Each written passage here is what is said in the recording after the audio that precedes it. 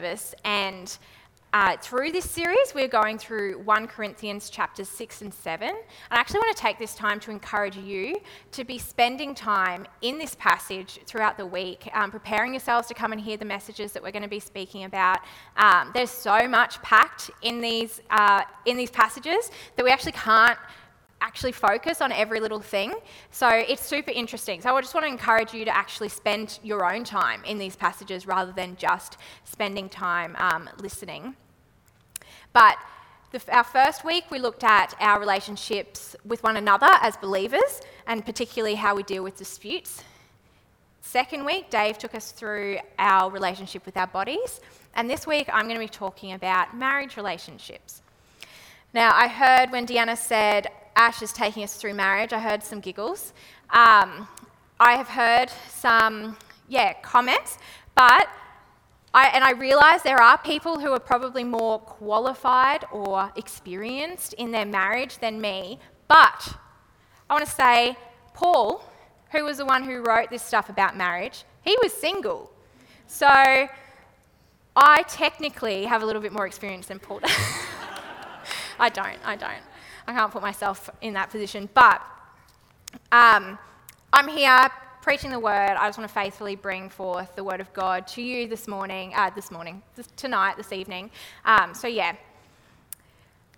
Something that I'm not very good at is cooking, right? I'm blessed with a husband that cooks well. I, on the other hand, I don't, so poor him. But something I do cook really well is risotto. It takes me about 2 to 3 hours to prepare this risotto. It's insane. It's ridiculous. But it's a recipe that my mum actually gave to me, and I love it. I think it is the best meal in the whole entire world. And I reckon I do a pretty good job of it. So when Carlton and I did get married, we were hanging out with friends, going over to their places and having dinner together. I would cook this risotto every single time that we had a meal with someone else. It became a problem when we started having more than one meal. I couldn't just cook risotto every single time. But the first time I spend time with them, I'd cook risotto. I thought it was so good that I just had to share it with everyone else. There is no point in me keeping this recipe to myself and hoarding over my risotto so that no one else can have it when it's that good, right? When it's that good, it's worth sharing. And now I feel convicted that I must cook it for you guys at some point. So maybe one after church hangs, I'll cook you risotto.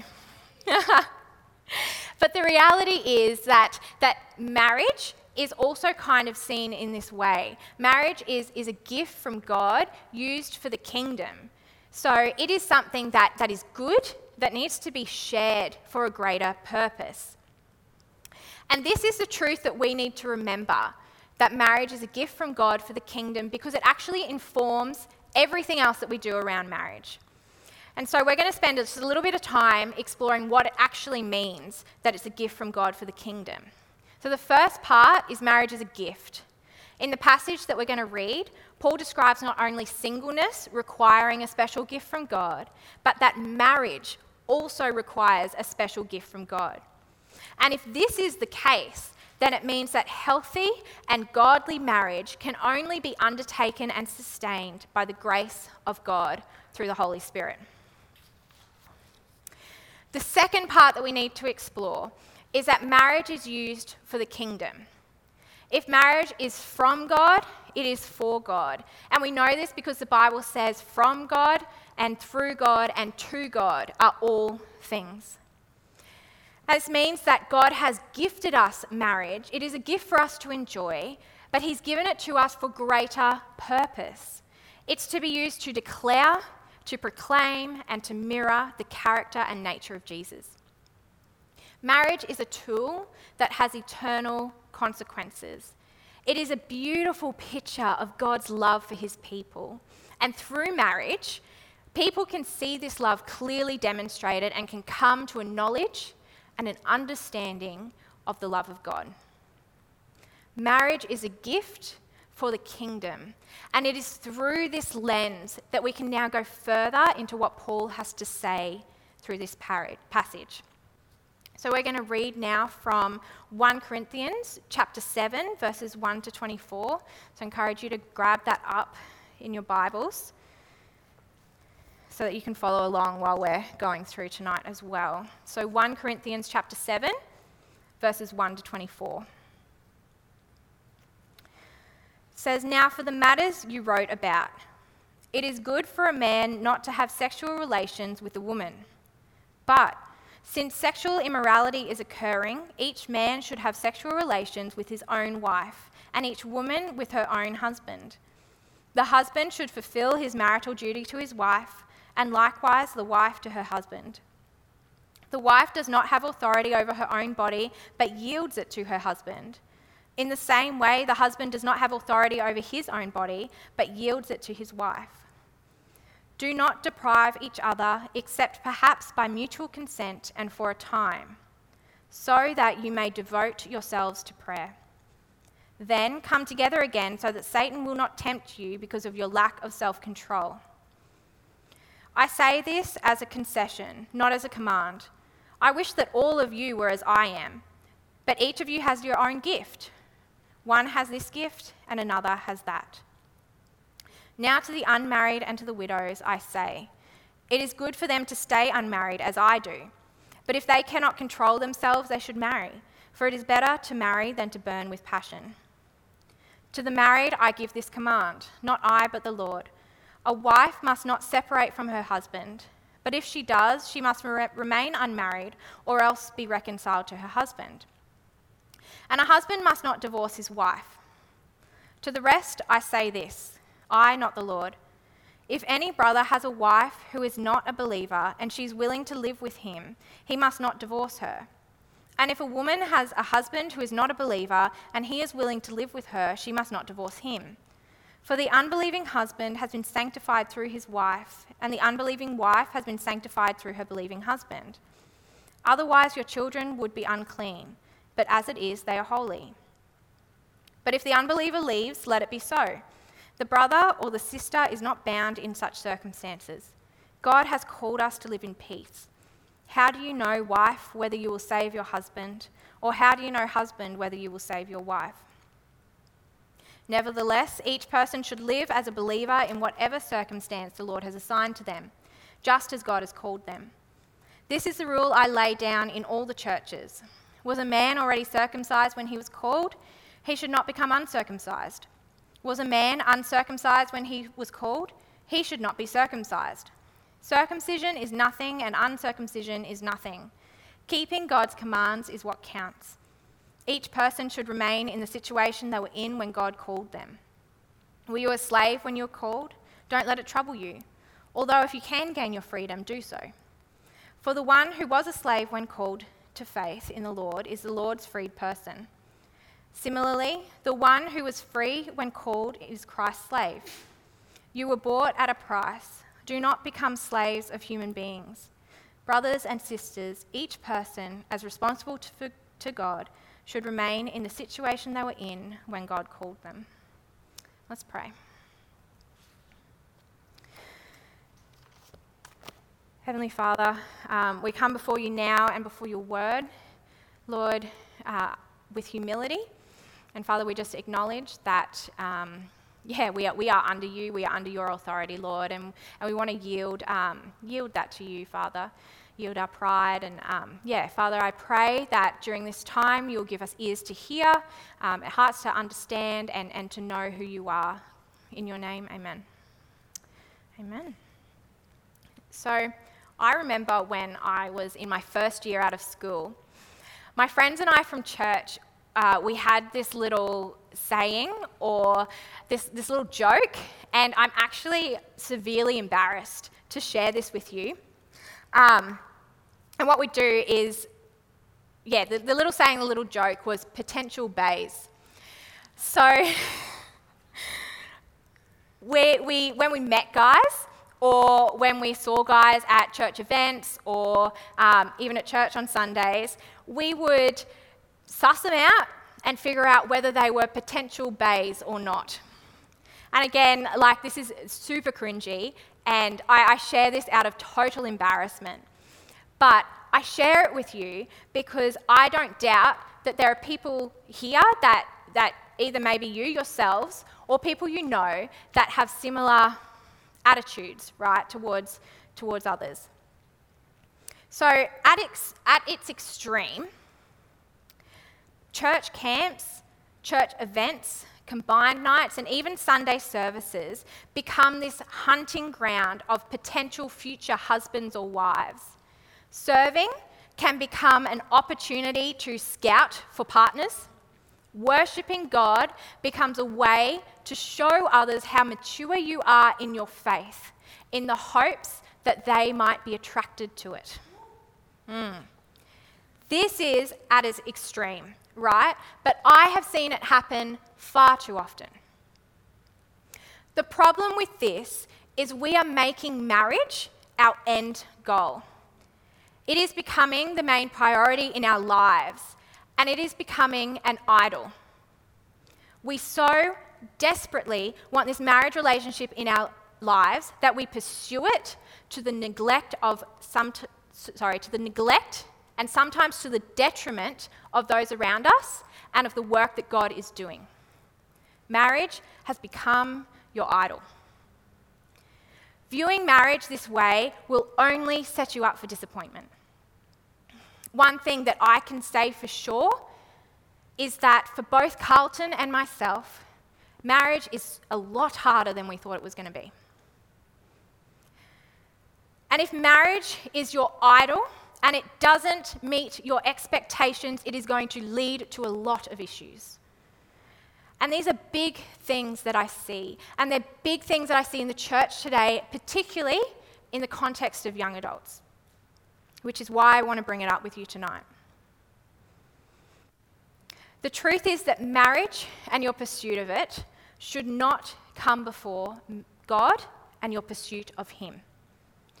So if marriage has a greater purpose, if it really is a gift from God for the kingdom, then we need to first go back and see what a biblical view of marriage is. Go back to the Bible and see what it has to say.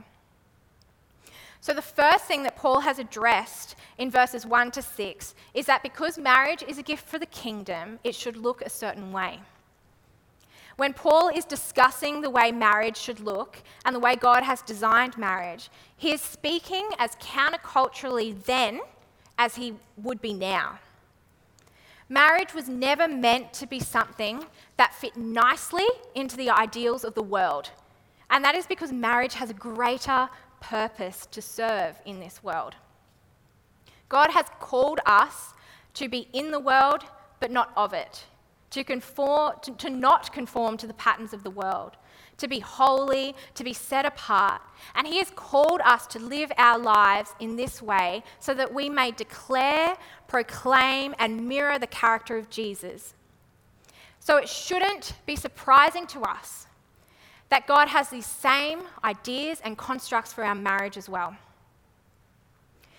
And it's not to mention that we should also just trust that God and His authority in our lives, and that He truly does know what is best for us when He created and designed marriage.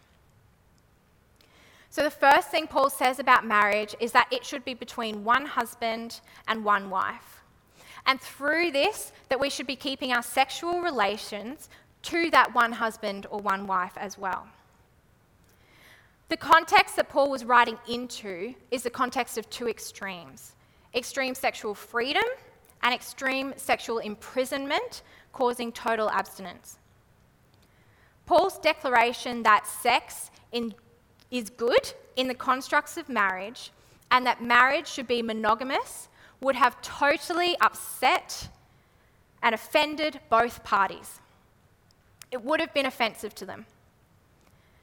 We often think that these marriage ideals were accepted and, were all good as part of that culture that Paul was speaking into. But that we as a culture, as we have developed, has started to reject this view of marriage. But this isn't the case. Paul actually would have been under a lot of persecution for boldly arguing God's intention for sex and marriage, and the same persecution that he would be under now if he was preaching the same thing. The reality is that God has designed marriage this way because he knows what is best for us.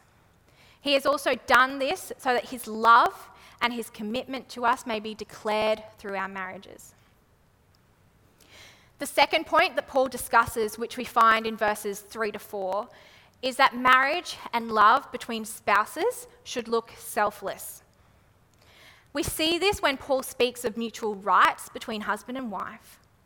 And when we get down to it, Paul is concerned with the attitude and the selfishness amongst marriages and the unwillingness to give and be sacrificial to our spouse. I remember a couple of years ago, I was listening to an interview that was done around Brisbane, and the person doing the interviewing was asking just random people if they believed that love should be sacrificial. And the vast majority answer was no. Most people agreed that love shouldn't be hard work, that love should come easy, and that if you had to give to it or sacrifice to it, then it probably wasn't right for you, and that you should leave.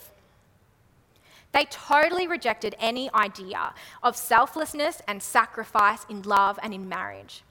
And I actually remember being totally surprised by this, because growing up knowing about God and his sacrificial love, I had been already tuned to realise that he calls us to love the same way, right? But to the world and to the people that we are around in our everyday lives, this is a totally foreign concept, this idea of sacrificial love. But marriage is a gift for the kingdom designed to reflect Jesus and his love for us. So of course, God is calling us to be selfless towards our spouses in marriage. We need to have an attitude of giving towards them, not keeping from them. And knowing how opposite this is to the world, if we display it well, if we live out well this idea of selfless and sacrificial love in our marriages, it's not going to be long before other people take notice. What a beautiful thing it is to be able to display to the world the sacrificial love of Jesus through our love for one another in marriage.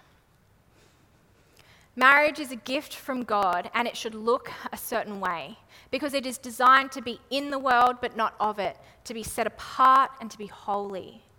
Marriage this way reflects the commitment, the sacrifice, and the love that God has for us. The next thing that Paul addresses is that if marriage is a gift from God for the kingdom, then there is power in marriage.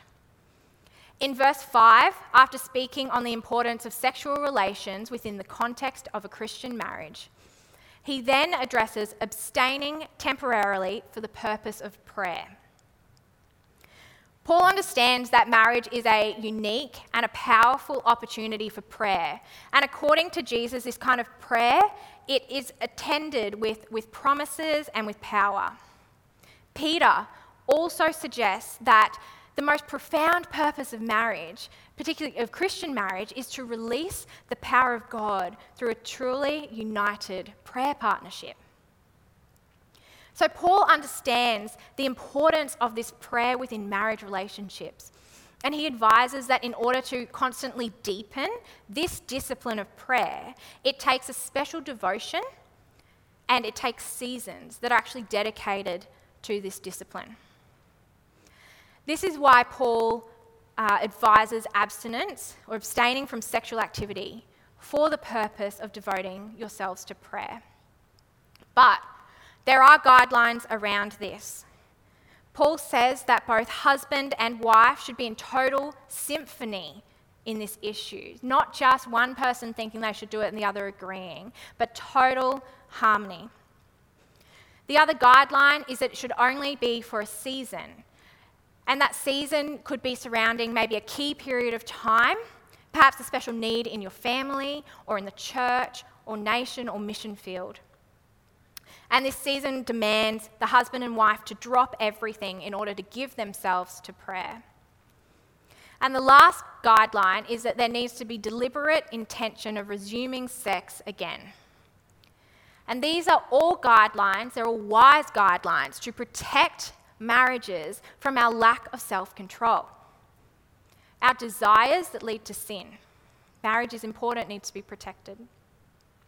There is real power in prayer in the context of marriage, and it's one of the ways that God uses marriage for the kingdom. But it's clear Satan doesn't like this. If shared prayer is fundamental to Christian marriage, then Satan's going to do his worst to undermine it. Praying together is often one of the most difficult and also underrated things in Christian marriage. And that's the work of Satan. He's using our temptations, he's using our desires in a way that serves his purpose of destroying the power of prayer, of destroying unity amongst husband and wife. So, husbands and wives, devote yourselves to praying together. If you're not married, commit to communal prayer with brothers and sisters in Christ. Create these healthy rhythms now. We have prayer meetings before each service. That's just one way you can commit to doing that. The next point that Paul makes in verses 10 to 16 is that because marriage is a gift for the kingdom, then marriage is something that needs to be worked on. In these verses, Paul understands the call on believers to not be unequally yoked. He understands that.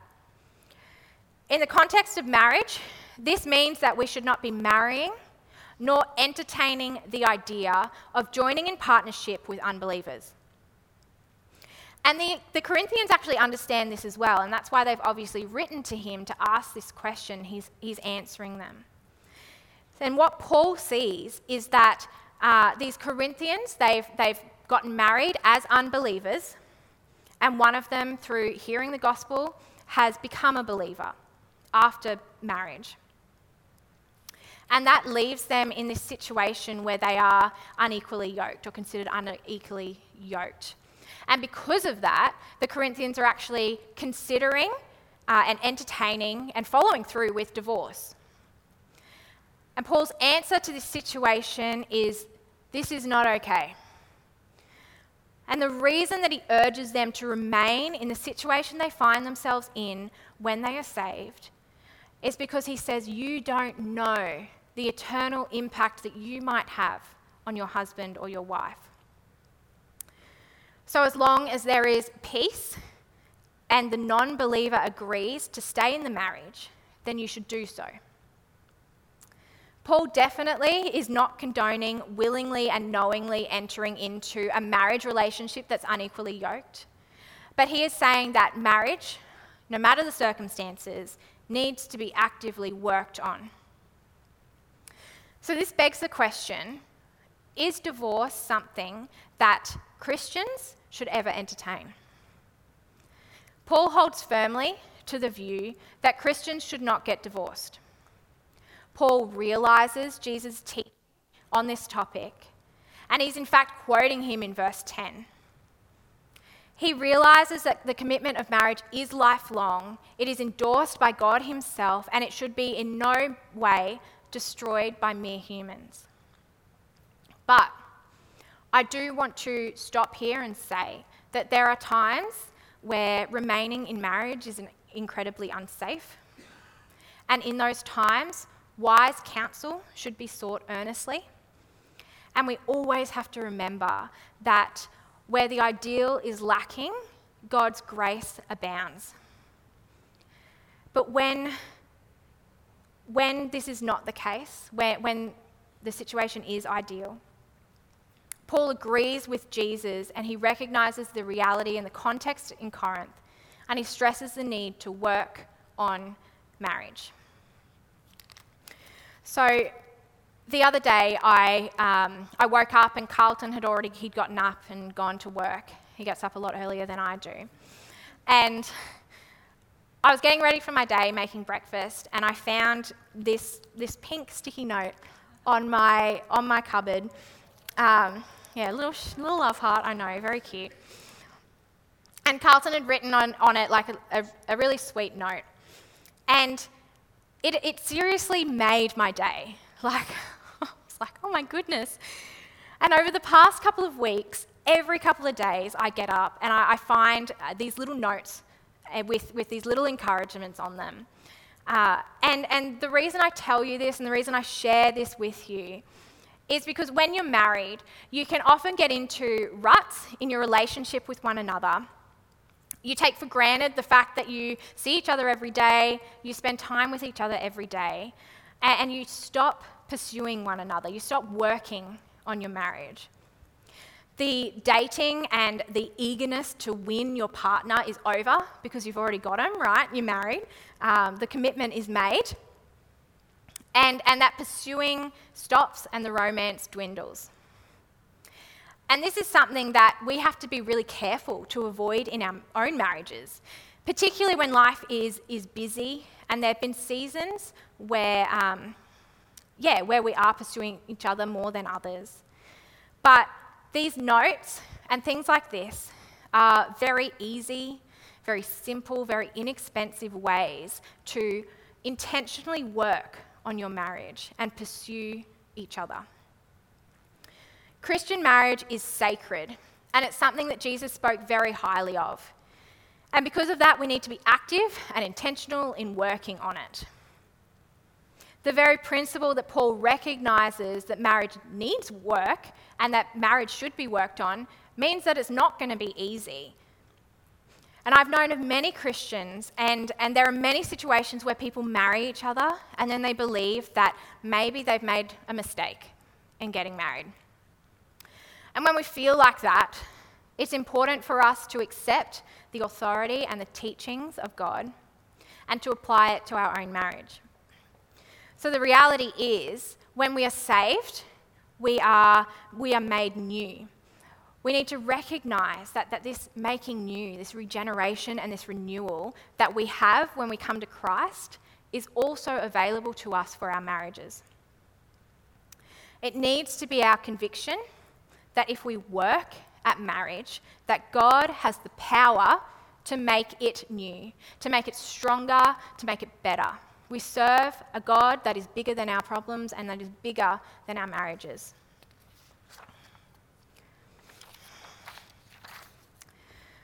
We need to make the most of our marriages as a gift from God for the kingdom. If you're married, make the most of it. Work on your marriage in the conviction that God can heal it. Marriage has power. Make the most of this and commit to praying together. Use the gift and the power of prayer in your marriage well to further the kingdom.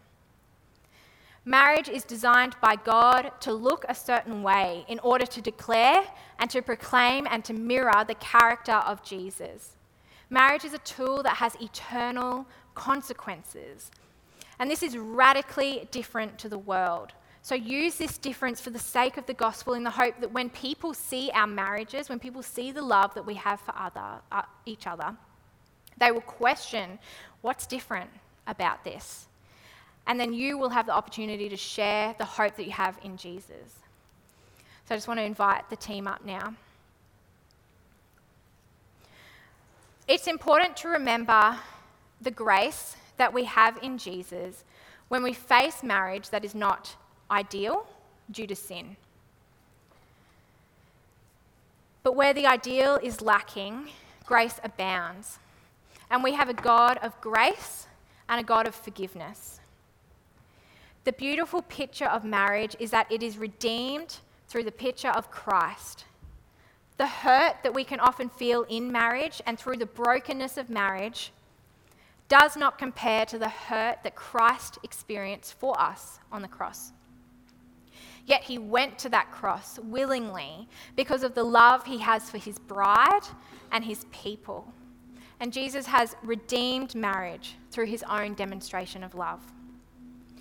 If we continue to think about marriage with eternal perspective, that marriage is a gift for the kingdom of God.